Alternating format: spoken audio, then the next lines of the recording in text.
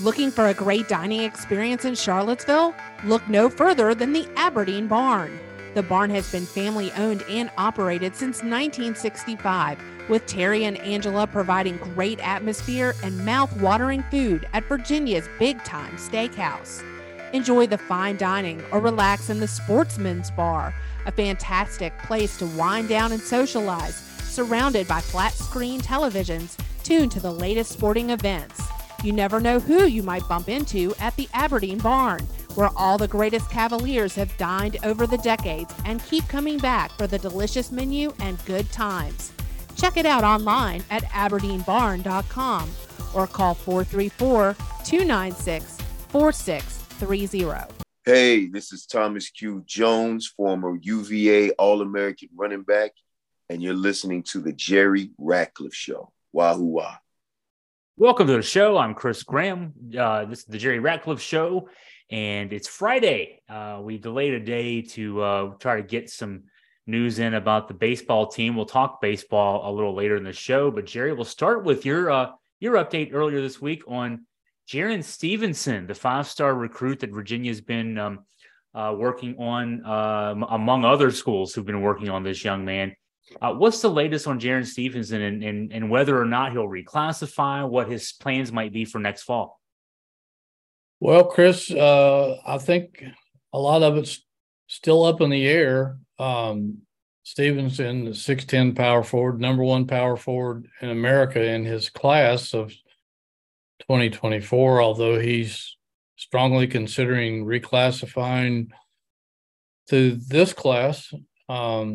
And he doesn't have much time to make that decision. So he apparently played in a EBYL tournament not this past weekend, but the one before. As far as I can gather, he visited North Carolina over the weekend, which would be his last official visit. A lot of people believe it's going to come down to Carolina and Virginia.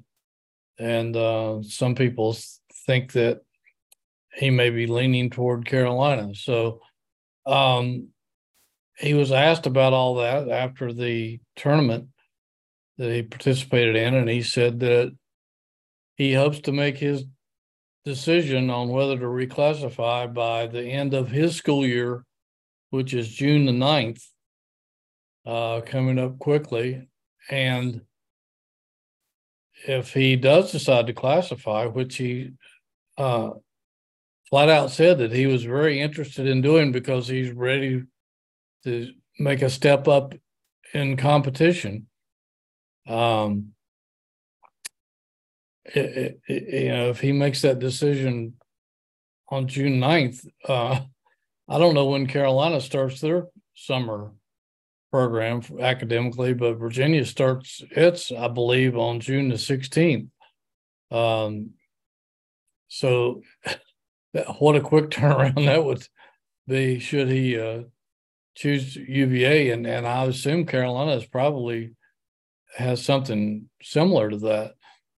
So it's going to come fast and furious for the young man and his family. And he's also considering Alabama, Missouri, and Georgetown, all three of which he visited earlier. But it sounds like he really wants to play college ball this coming fall. And again, to me, it just everything I've read and seen and talked to his father, it seems like it's Virginia or Carolina. His dad raved about Virginia. The couple of things that he said that stuck out to me was that one, he wanted to send his son somewhere where he could develop into an NBA player, and certainly that's Virginia's MO. They've developed a lot of NBA guys in the past 10 years.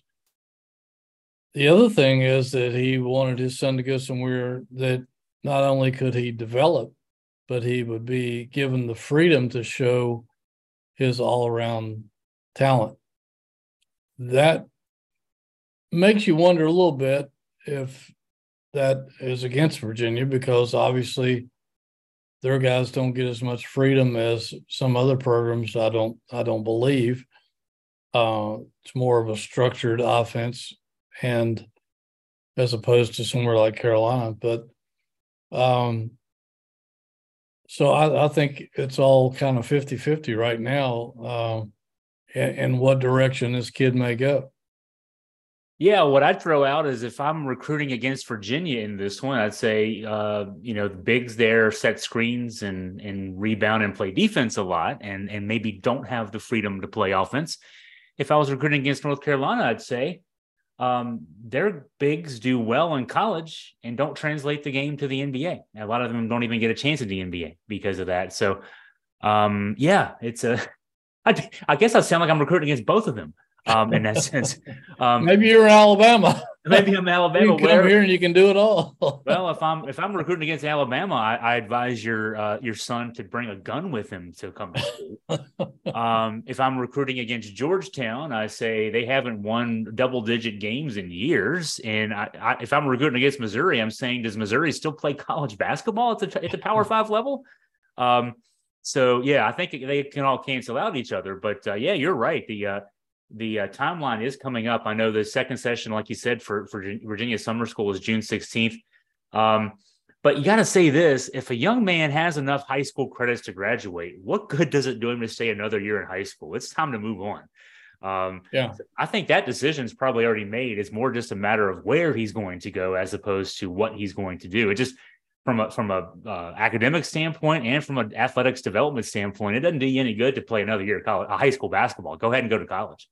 I think you're right. And I think he probably has made that decision. Every quote I've seen from him and his father sounds like they're ready to make the jump in competition. Even his dad said he's the best player by far on the high school basketball team that his father happens to coach. So I don't know that he would get much out of another year of high school ball. So I expect him to make a decision sometime, maybe before June 9th on what he's going to do. And he may already have his mind made up as to where he's going to go. We don't know that, but you wonder if Virginia might have heard something, because I've seen where Virginia has reached out to another kid who entered the transfer portal on May 11th. But I think he is also in the NBA draft, and that's Julian Phillips, a rising sophomore power forward, 6'8", 200 pounds, from Tennessee. And he has 3 years of eligibility left, and there's about 25 or 30 schools that hopped on him immediately, including Virginia, and Kentucky just jumped in, who was the kid's favorite team growing up in high school. But if Virginia's reaching out to this kid, that makes you wonder if they feel like they're going to get Stevenson. And it makes you also wonder if Reese Beekman is going to be coming back. Not that Reese plays the same position, but it just sounds like that they're still out there hunting for a potential player who can help them next year. And certainly Julian Phillips would be. He's I think he was on the SEC all-freshman team. I'm not sure. I think I read that somewhere. But lots to be decided in basketball still over the next week or two, and including whether Beekman's going to stay in the NBA draft or not. So still a little intrigue in hoops, Chris, and which never seems to stop. Yeah, Reese has until May 31st, next Wednesday, to make his final call, to stay in the draft, come back to Virginia. One thing you said there, Jerry, made me think about in past years, Coach Bennett, when he would have an extra scholarship or even two, but if he felt like, well, my rotation is probably pretty good now, I'll just save those scholarships and use them in future years. I don't know that makes any sense now. That's probably why you're seeing a coach like Tony Bennett go out there even with whether he has one or two scholarships, depending on when Reese Beekman what he decides. If Reese comes back, there's still one extra scholarship, and if Reese doesn't come back, there's two. But in this day and age, when the transfer portal is basically free agency year to year, it doesn't do you any good to stockpile scholarships for future years, because the guys you got on your roster now might decide to leave. So if you're gonna have him, you might as well use them, even if it's just for a year or two. Yeah, I would agree. And perhaps if they had used Isaac Trout this past season, instead of saving him as a redshirt, maybe he would still be here. I don't know that, but something to consider. But yeah, I agree with you. With the turmoil in college athletics the way it is, I don't think it does any good to save anything now. You got to play for the moment, and because you don't know what's going to happen with even what you think might be the most secure member of your team from one season to the next. So there's no reason to hold back. Trout told The Athletic for a story this week where the athletics reporters got access to Tony Bennett that we don't get. But Trout said that even if he'd played 30 minutes a game this year, he was probably looking to transfer. He was homesick. I mean, we've heard that a lot, but he confirmed, once again, homesick. And, Jerry, one thing I've heard, one former ACC assistant coach was talking about this. I won't name him. Recently, that his school was also in on Trout, and when they went to visit Trout to talk with him about the recruiting process, that his girlfriend that he was homesick over was there with him in the living room when the coaching staff met with Trout in Nebraska as he was being recruited. And so if he was a homebody, and he had lots of great offers. He was offered Virginia, Carolina, Gonzaga, Kansas, among others. Lots of great offers from Trout. And also what's interesting is he said in the Athletic article that he sees himself as much more of an offensive player, and the Virginia system is so defensive oriented that he's excited about going to Creighton because their focus is on the offensive end.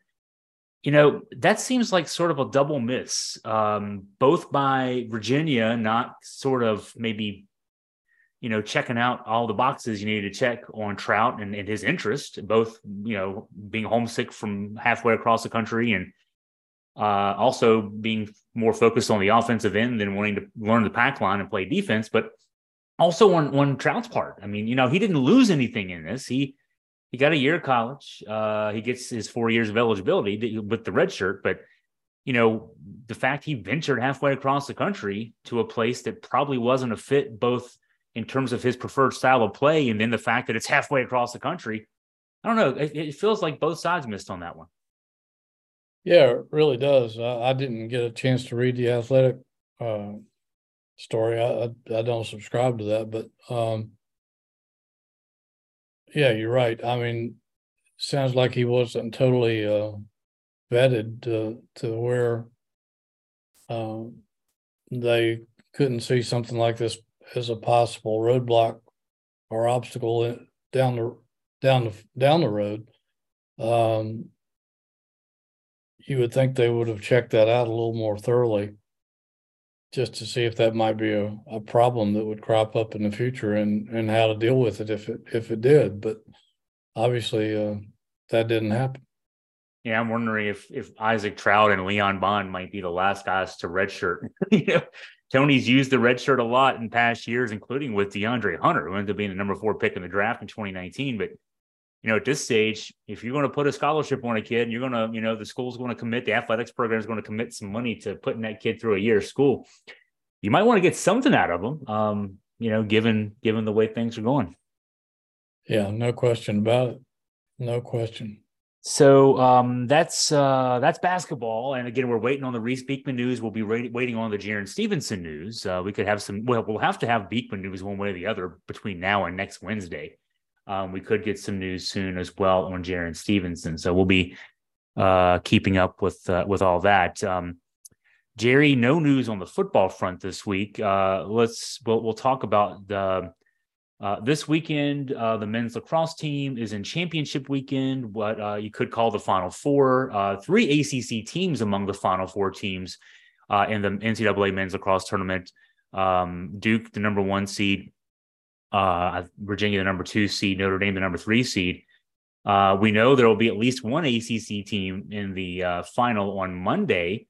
And Virginia would love to be matched up with Duke, I think, just from the standpoint of the fact that Duke has owned Virginia in lacrosse for the last several years. So, don't want to look too far ahead, but big weekend coming up for men's lacrosse. Yeah. First, they got to get by the Irish, which they have beaten twice already this year when Notre Dame was ranked number 1 in the country both times. So, they're going to be coming with fire in their eyes, trying to avenge those 2 losses and get into the finals themselves under Coach Corrigan up there. But that should be a heck of a battle come Saturday. And should Virginia be able to survive that, and I would expect that Duke will win that other matchup.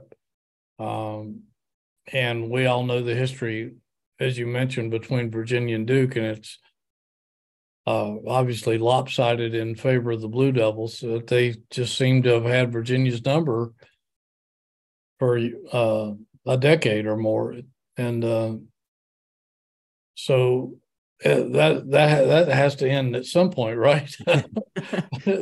If you're large, because they're both such good programs. It's not like Virginia's had, Virginia won back-to-back championships, 2019, 2021. We still beat Duke.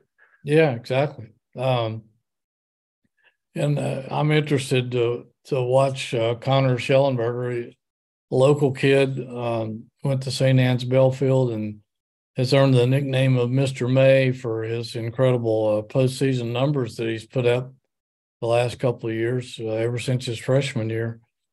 And if he can continue on the tear that he's on, certainly that weighs in Virginia's favor.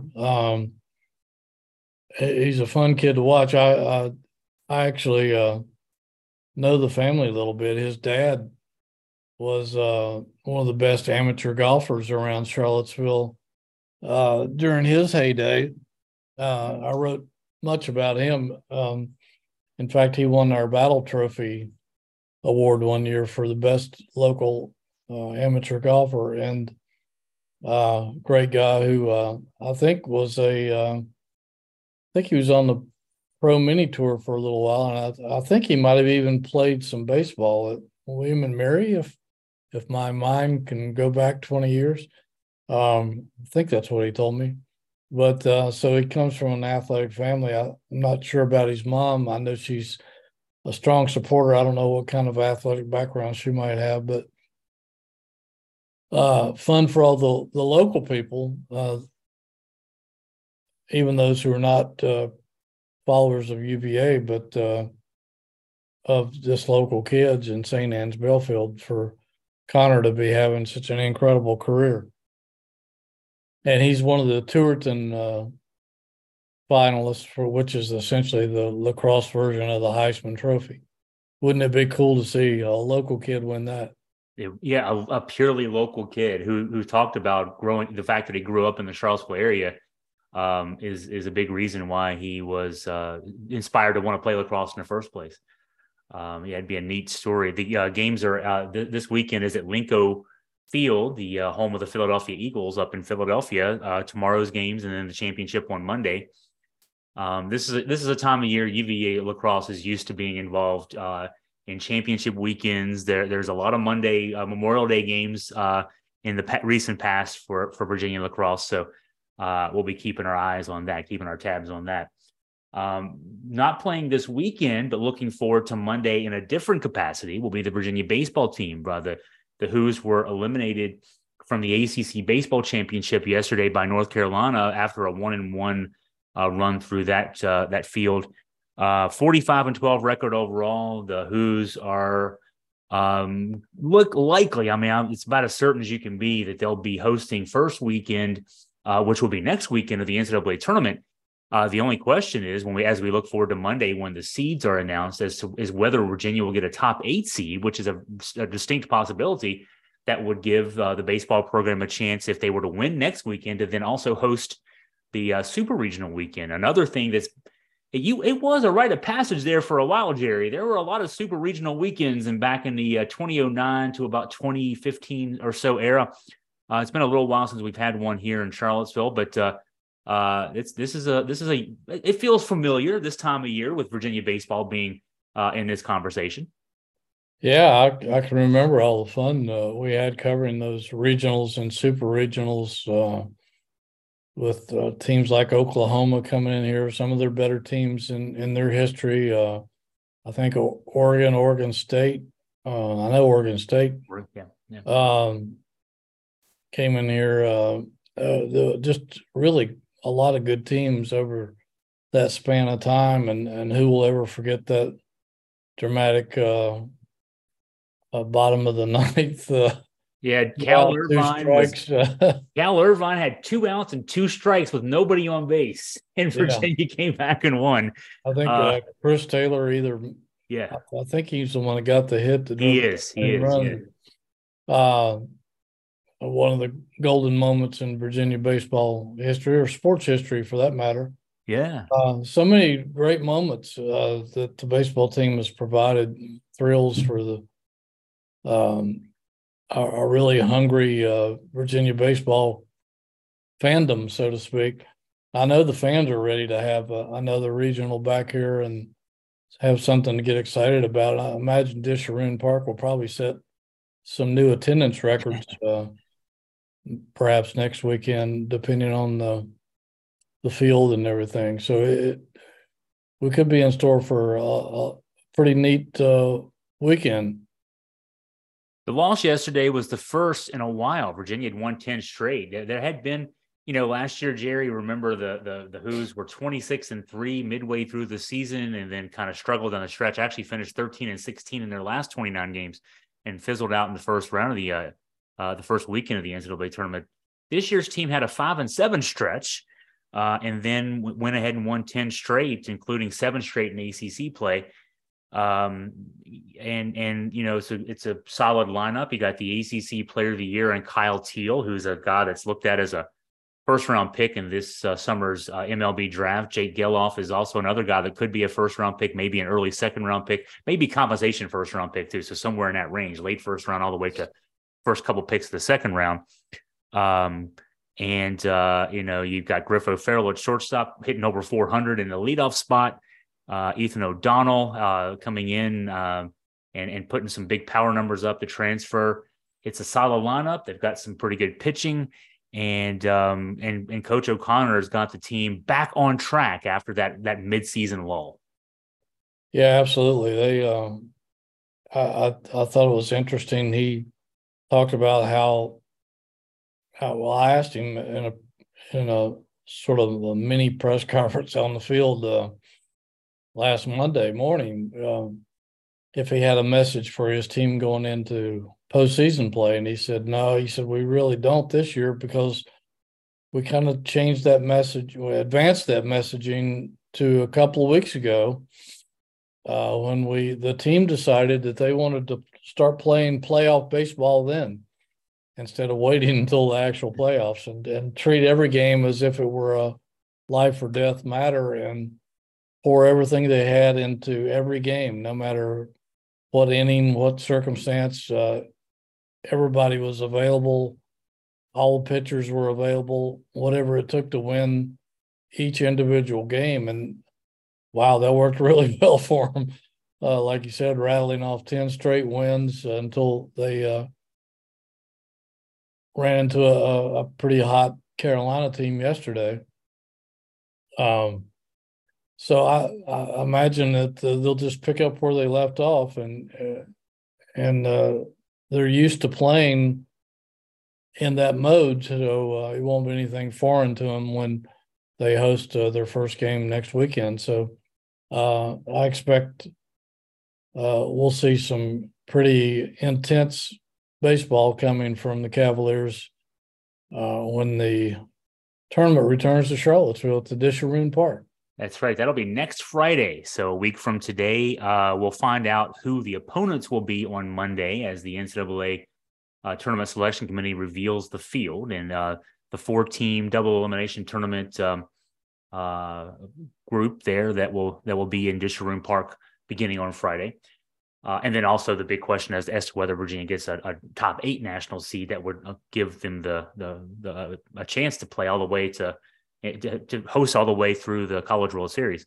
Hi, it's Jonathan Cotton with the Good Feet store. As a lifelong runner, the pain in my feet was debilitating. Finally, I went into the Good Feet store and found the answer: personally fit arch supports. They helped me so much I ran my first marathon that year. Then because I believed in the Good Feet system so much, I bought the store. I'm so happy to offer my hometown community the opportunity to find relief from foot, knee, and back pain. The Good Feet store is located in the shops at Stonefield near Trader Joe's. Book your appointment today at goodfeet.com.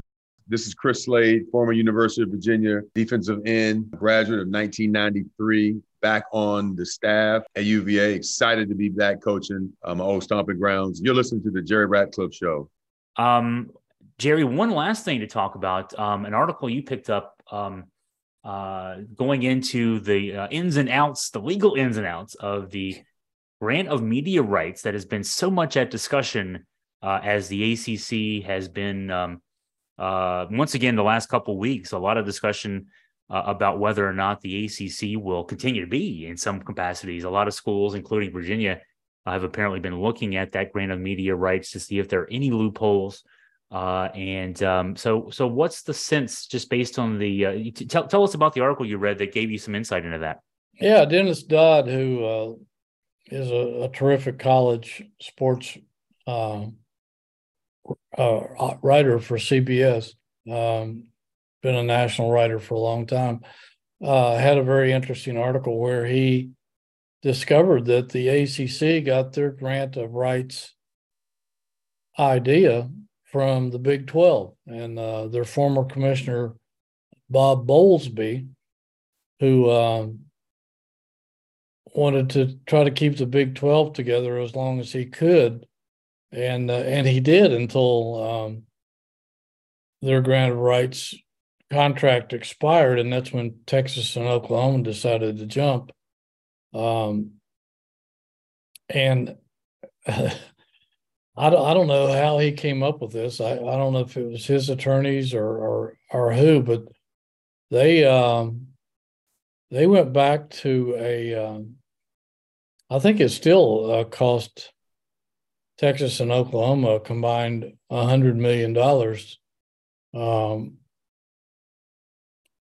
in order to leave, but maybe a year early. But I was just thumbing through some of this article trying to figure out, apparently this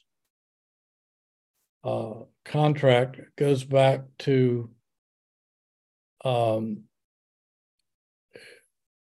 it's a federal copyright law that was explained in the Big 12's contract.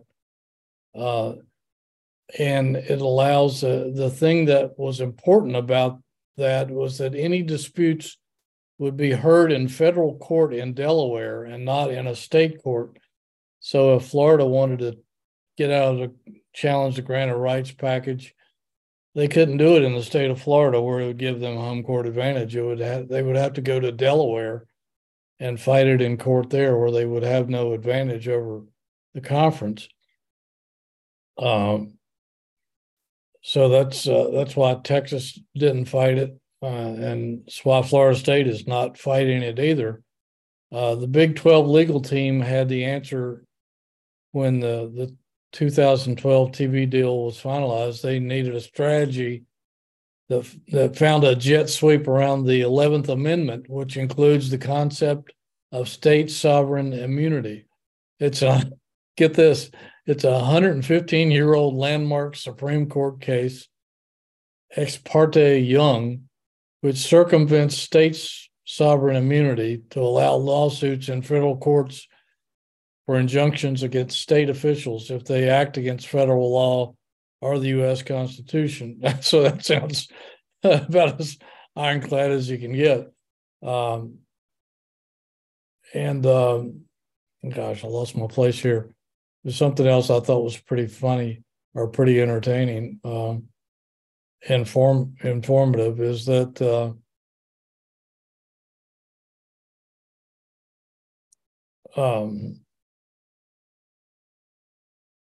where is it?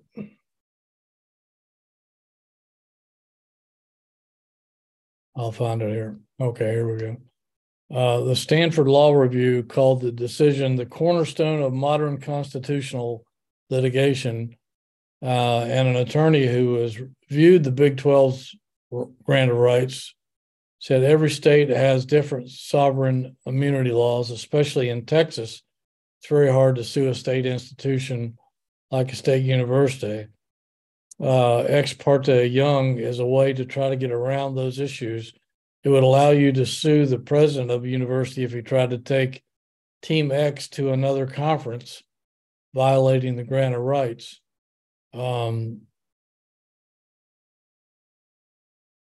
Challenge in a contract in court would expose a school to unknown and uncertain liabilities, both legal and financial. It would not know how much it would have to pay to get out, whereas exit fees are largely negotiable. Let's see.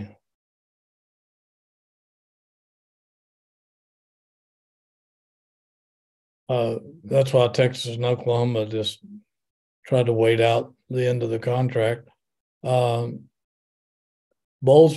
hired a New York litigation firm to go through their grant of rights contract, which the ACC essentially copied. I asked them to tear it apart, Bowlesby said. They came back and said, this is ironclad. You can take it to any federal court in the country and win.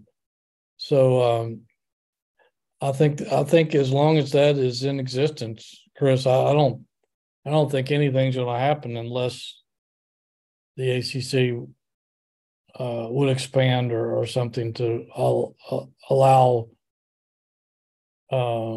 That's the only way, apparently, that you can challenge anything, and is to have a new TV contract with ESPN. And this thing sounds like that it's, if anything is ironclad, this really is. So I wonder, though, Jerry, I'm just going to throw it out there. Yeah. I'm tapping back into my limited expertise. I have my undergraduate degree is supposedly in constitutional law, and that was 25. Oh, gosh, it was not 25 years. It was 29 years ago. Oh, my God, I'm getting old. But if the league were somehow, if members of the league were to vote to dissolve the league, I know that this is not a guarantee. And right now we've talked about 7 that look like they're interested in leaving. We've heard of the Magnificent 7. If there would be an 8th, that would be a majority of the 15 members, or 14, depending on how you'd have to count that out, because Notre Dame's not a football member.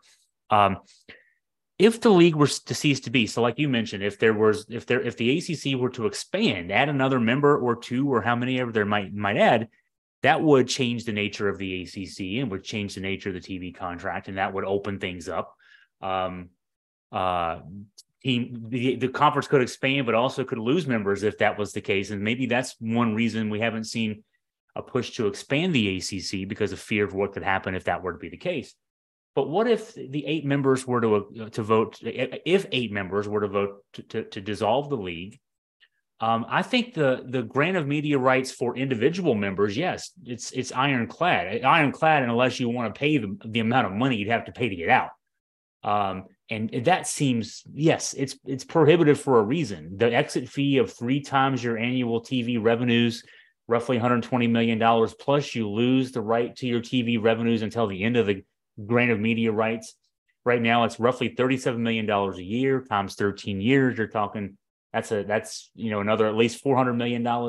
So you're at this stage, if you're trying to leave this year, you'd pay $500 million to get out. If an individual school wants to get out, that's what it costs. If Clemson and Florida State want to get out $500 million a year, then great, they're getting out. But how much can they make back from a contract with the SEC to make that worthwhile?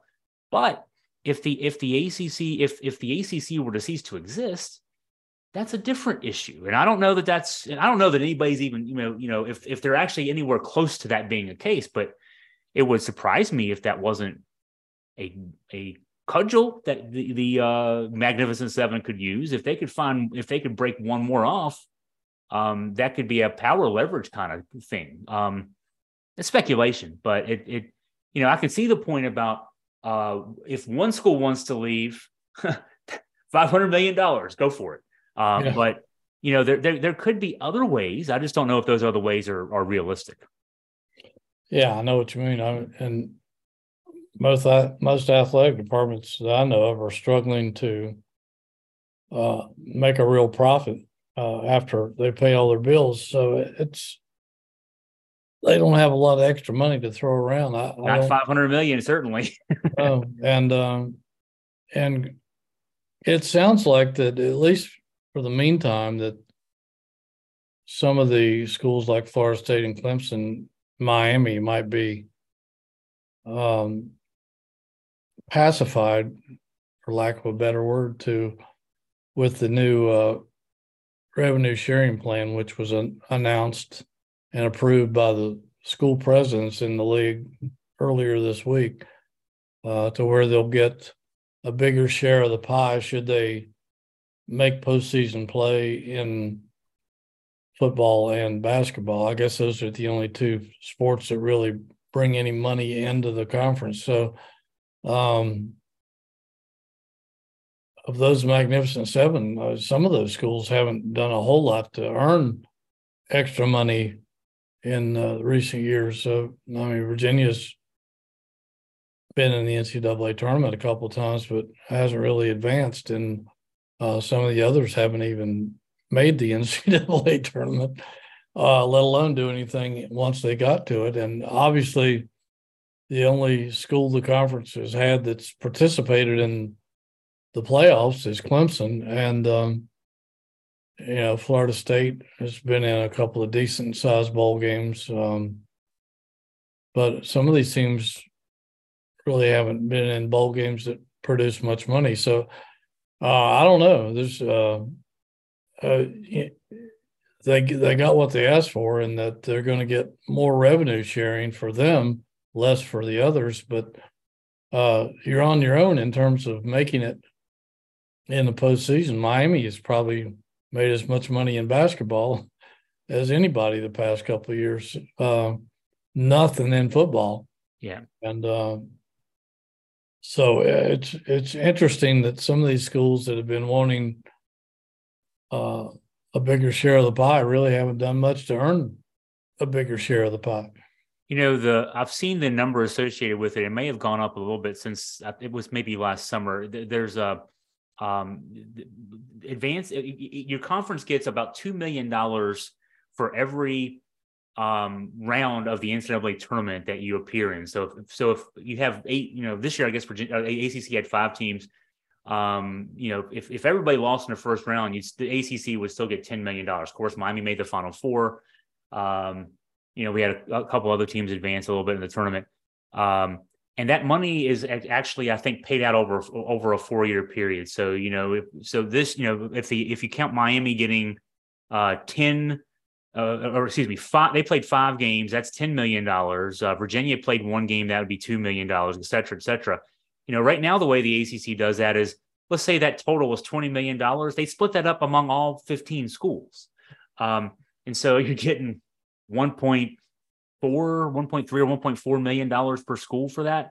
And then, you get accumulated money from past years and then going forward, but still you're probably getting, maybe a total of $2 or $2.5, $3 million for your NCAA tournament. If you're Miami and you got to the Final Four and you're getting to take a share of your $10 million, you're pretty happy with that. A bigger share of that. I don't know if they get all of, if this new revenue sharing agreement, you get all of that, but if you get a bigger share than just splitting it with everybody, yeah, you're happy with that. That incentivizes doing well in basketball, which has not been incentivized as much, certainly in the ACC, with this total revenue sharing. And honestly, it's the same thing for the college football playoff, as you mentioned. I mean, Florida State played in a couple, but it's been a while. Clemson's been the most recent, and we haven't had anybody for the last 2 years. as we expand the playoff to 12 teams starting in 2024, the goal of the ACC as a conference is going to be, let's get at least 2 in there, not just 1, but 2 in there. And so, that's part of the motivation for both let's go to a 14-team conference instead of 2 7-team division model, and also the championship game being the top 2 teams instead of 2 division champs. So you give yourself a chance to maybe, have 2 teams make that playoff. That gives you the ability to bring some more money in.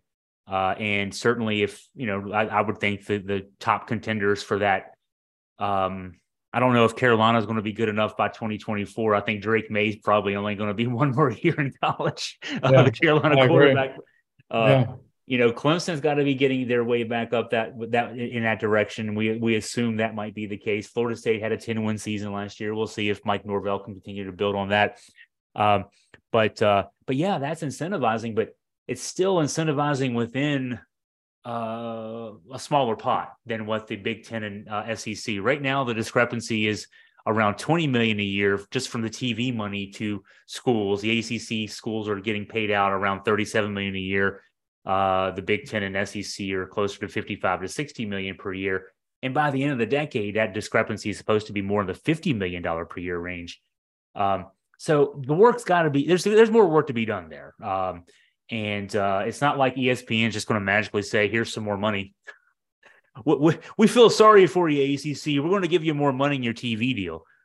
So there's going to have to be some creative work there on the part of Jim Phillips and the crew. So I see this move this week solidifying what was talked about last week is just a step in the direction. There's a lot more steps need to be made. Yeah, I would agree. And some of the Magnificent Seven haven't been that magnificent in terms of postseason play. If you go back and look at NC State, Virginia Tech, and Virginia, I mean, not a lot there to garner in terms of being able to earn a lot of extra money. So some of the Magnificent Seven just haven't gotten the job done. So, none of those 3 football programs look like are forecast to have great seasons this year either. So, if Carla Williams could have had some bank out of 2019, though, I mean, Orange Bowl, and, national championship. If you get 6 games in a national in the NCAA tournament, that'd be $12 million. Whatever the Orange Bowl pays out, that would have been a good year for Virginia. Yeah, that's true. That's true. That was one of the banner years in Virginia athletics for sure. Yeah. I would think with a 12-team playoff format, I think probably be at least 2 ACC teams involved. I would think, because I know some of the schools are putting a lot, investing a lot into football again, not just in terms of money, but in other resources, facilities and coaching staffs and that sort of thing, trying to stay abreast with the SEC if that's possible. And then, this is going to place a true hardship, I think, on some of the bottom teams in the league. I mean, you look at Boston College, Georgia Tech, perhaps Wake Forest, Duke. I know they've been good in basketball, but their football program hasn't. They had a good season last year, but it didn't really. It wouldn't have put them in the playoffs by any stretch, even if it was a 12-team playoff. But some of these schools who are probably on a fairly tight budget to begin with, this is going to certainly have an effect on them. And I know, just hearing scuttlebutt way back in the fall, that some of the thing to watch out for was that some of the schools wanted to get rid of some of the bottom feeders from the conference, and that this was a way to do it by essentially strangling their finances. I don't know if that would cause some of these teams to want to leave the ACC. I don't know where they would go. They would have to go to a smaller, a less than Power 5 conference, I guess. But makes you wonder about the future in that respect as well. It does. It does. You know, the logicals would be perhaps Boston College. You mentioned Syracuse, two schools that aren't geographic fits and really haven't paid off in terms of giving us access to media markets like we hoped. Pittsburgh's been successful in football, but I think logically they could make a move as well. I mean, I could see the Big 12 saying to Pitt, come and join us, and you can play West Virginia every year, and that then it gives West Virginia a travel partner. Yeah, Louisville too. And Louisville, perhaps Louisville too, which is not a fit in a lot of ways with the ACC and hasn't been since the beginning. It's seeing where things are going to be heading in the next little bit. I mean, it could the outside shot of the ACC perhaps imploding on itself doesn't seem as likely, but it could be a remote possibility. Getting smaller certainly is a possibility. I don't know that ESPN would have a problem with that. But the money is an issue. And, no matter who you are in the ACC, everybody aspires to be, I shouldn't say everybody in that Magnificent Seven aspires to be more than what they are in football. And that's been John Swofford had the vision to make the ACC more of a player in football, and it's not his fault that it didn't work out. The move to bring Miami into the league. Miami's only been in the ACC championship game once since it joined the league in 2004. Virginia Tech was a big player early in their tenure in the ACC, but since the decline in Frank Beamer's last few years, it's been about a decade of Virginia Tech not being a player on the national stage. Florida State suffered after Bobby Bowden. I mean, there were a couple of good years with Jimbo Fisher, but his tenure petered out when he left the cupboard bare, and they've been trying to figure things out ever since. You sort of go down a list. Even Clemson has been struggling lately. The last 2 years not being in the playoff. The idea to make the ACC a football conference largely hasn't played out the way Swofford intended, and that's not his fault. And now it's left to Jim Phillips to have to pick up the pieces. Football does drive the economy in college sports, and the only way you can fix that is to just hope somebody gets better and can raise the fortunes of the whole league. Yeah, and Gene Corrigan recognized that back when he took over the reins as commissioner back in, I guess it was the early 90s. I remember some people who were at that first meeting when Corrigan came in, and he said everybody in the office down in the big meeting room and said, we are no longer just a basketball conference only. We are going to be putting a strong emphasis on football. And anyone who disagrees with that can get up and resign right now. And some guy actually objected. I won't say his name, but Corrigan said, "Blank, you're fired." And it wasn't long before that guy was gone. And so Corrigan put a lot of emphasis on football. He brought in Florida State, obviously. Right. And that boosted the league's image for a long, long time. Timing was perfect with the dynasty of Bobby Bowden. But, and then certainly Swofford tried to follow in those footsteps. I remember the ACC football tour. I started going on that in 1982 as soon as I got to Charlottesville. And we were kind of on a shoestring budget. We'd take a bus all over the ACC, which wasn't as big then as it grew to be. But when Corrigan took over, Brian Morrison, who was then the media relations director for football and basketball, before the first ACC tour trip under the Corrigan reign, Brian went into his office and said, "Gene, what's the budget for the football tour?" And Gene said, "There is no budget. You spend as much as you have to spread ACC football." And so we had needless to say, the 30 or 40 of us on those football tours from then on had a blast. I mean, there were times where we would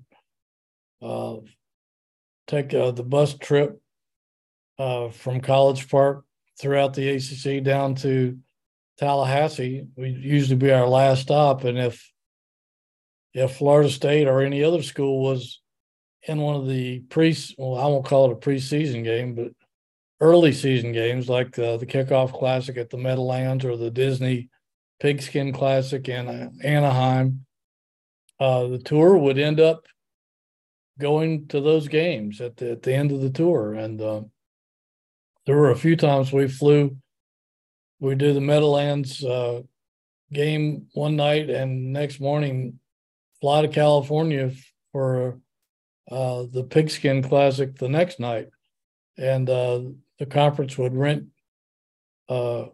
Cadillacs for us at the airport for all of us to drive to from the LAX to wherever we were staying, and we would close with a pretty incredible dinner after having a pretty incredible dinner in New York the night before. So there truly was no budget, and and that's when these guys desperately tried to make the ACC a more visible conference in football. And you got to give them credit. They tried as much as they might, but if you can't get it done on the football field, it's kind of all for naught. But I don't know what the mentality is now. The conference is not a warm, cuddly, fuzzy bear like it used to be to media. It's more like a cold corporate TV extension of the TV channel, if you ask me. It really is. You know, they still, at least the ACC still feeds us well. Virginia feeds us boxed lunches. So you can tell where the bread's buttered there. But yeah, it's not just, you know, I was born late, apparently, Jerry. I was born 20 years too late. Yes, you were. The only thing I know about media now is that there were a few years where, you know, it's at least at Virginia, we got to interview players one-on-one and got to talk to coaches and stuff like that. But yeah, now it's very sanitized. People sit at a table, everybody lobs questions at them. It's very, very, you know, just corporate speak, corporate PR, pretty much. I'm so jealous. It sounds like you guys had a lot of fun back in those days. We did. It was somebody should write a book about it one of these days. And I don't know if you could put everything in the book. I was going to say, you might have to put, the title of the book might be Burn After Reading. Because I've heard some of the stories. I won't repeat them because I don't want to get anybody who's still alive in trouble. And most of the guys are still alive, but daggone, you guys had some. I know this at ACC kickoffs. These stories after a couple of drinks come out, and yeah, you guys lived it up. Those were good days. Truly was, and nothing illegal, but nothing illegal. it was a lot of fun. Nothing illegal, borderline immoral, somewhat unethical at times, but no, nothing illegal. Oh gosh, well, this some more immoral than others. But, gosh, yeah. Well, this has been a good talk. Hey, Jerry, as we're getting ready to wrap up here, and this has been a fun. We thought we had nothing to talk about. We're almost at an hour now, so that means we've been having a good time. Thank the sponsors for us to help make all this possible. Yeah, thanks to Aberdeen Barn, Virginia's finest steakhouse. Wonderful place. If you haven't been there, you owe it to yourself to give it a try. And if you've been there, you know how great it is with the food and the service and the atmosphere. Go by and have a great juicy steak or some ribs. All their food is magnificent, and it's a fun place to hang out. If you like Virginia history, there's tons of photos of Virginia athletic history on the walls there in photographs that they have put up to just add to the atmosphere. And you can go by, and if you're into watching TV or sports while you're dining. They have plenty of those available. So thank them so much for their sponsorship. Also, the Good Feet store at Stonefield with Jonathan Cotton leading the way. I just heard a commercial by former Virginia player Jaden Gardner about how after using the specially designed arches for his feet in basketball, he said he felt like he was walking and running on pillows. And I can attest to that as well, because I went by and had specially designed arches for my shoes, and that has definitely made walking, and I don't run anymore, but I used to run a lot. But it's made walking a effortless pleasure. And so if you're having discomfort, or even if you're not having discomfort running or walking, go by and check it out. It's worth your time and worth your money to take advantage of what they have to offer. And also Roback, locally owned sportswear company that has all the latest designs, very comfortable clothing, very attractive clothing, and very affordable. And again, you're supporting a local company that's growing into a national contender for to take over sportswear in the United States. So check out their ad on my website. You can get a nice discount on your first order if you follow the directions.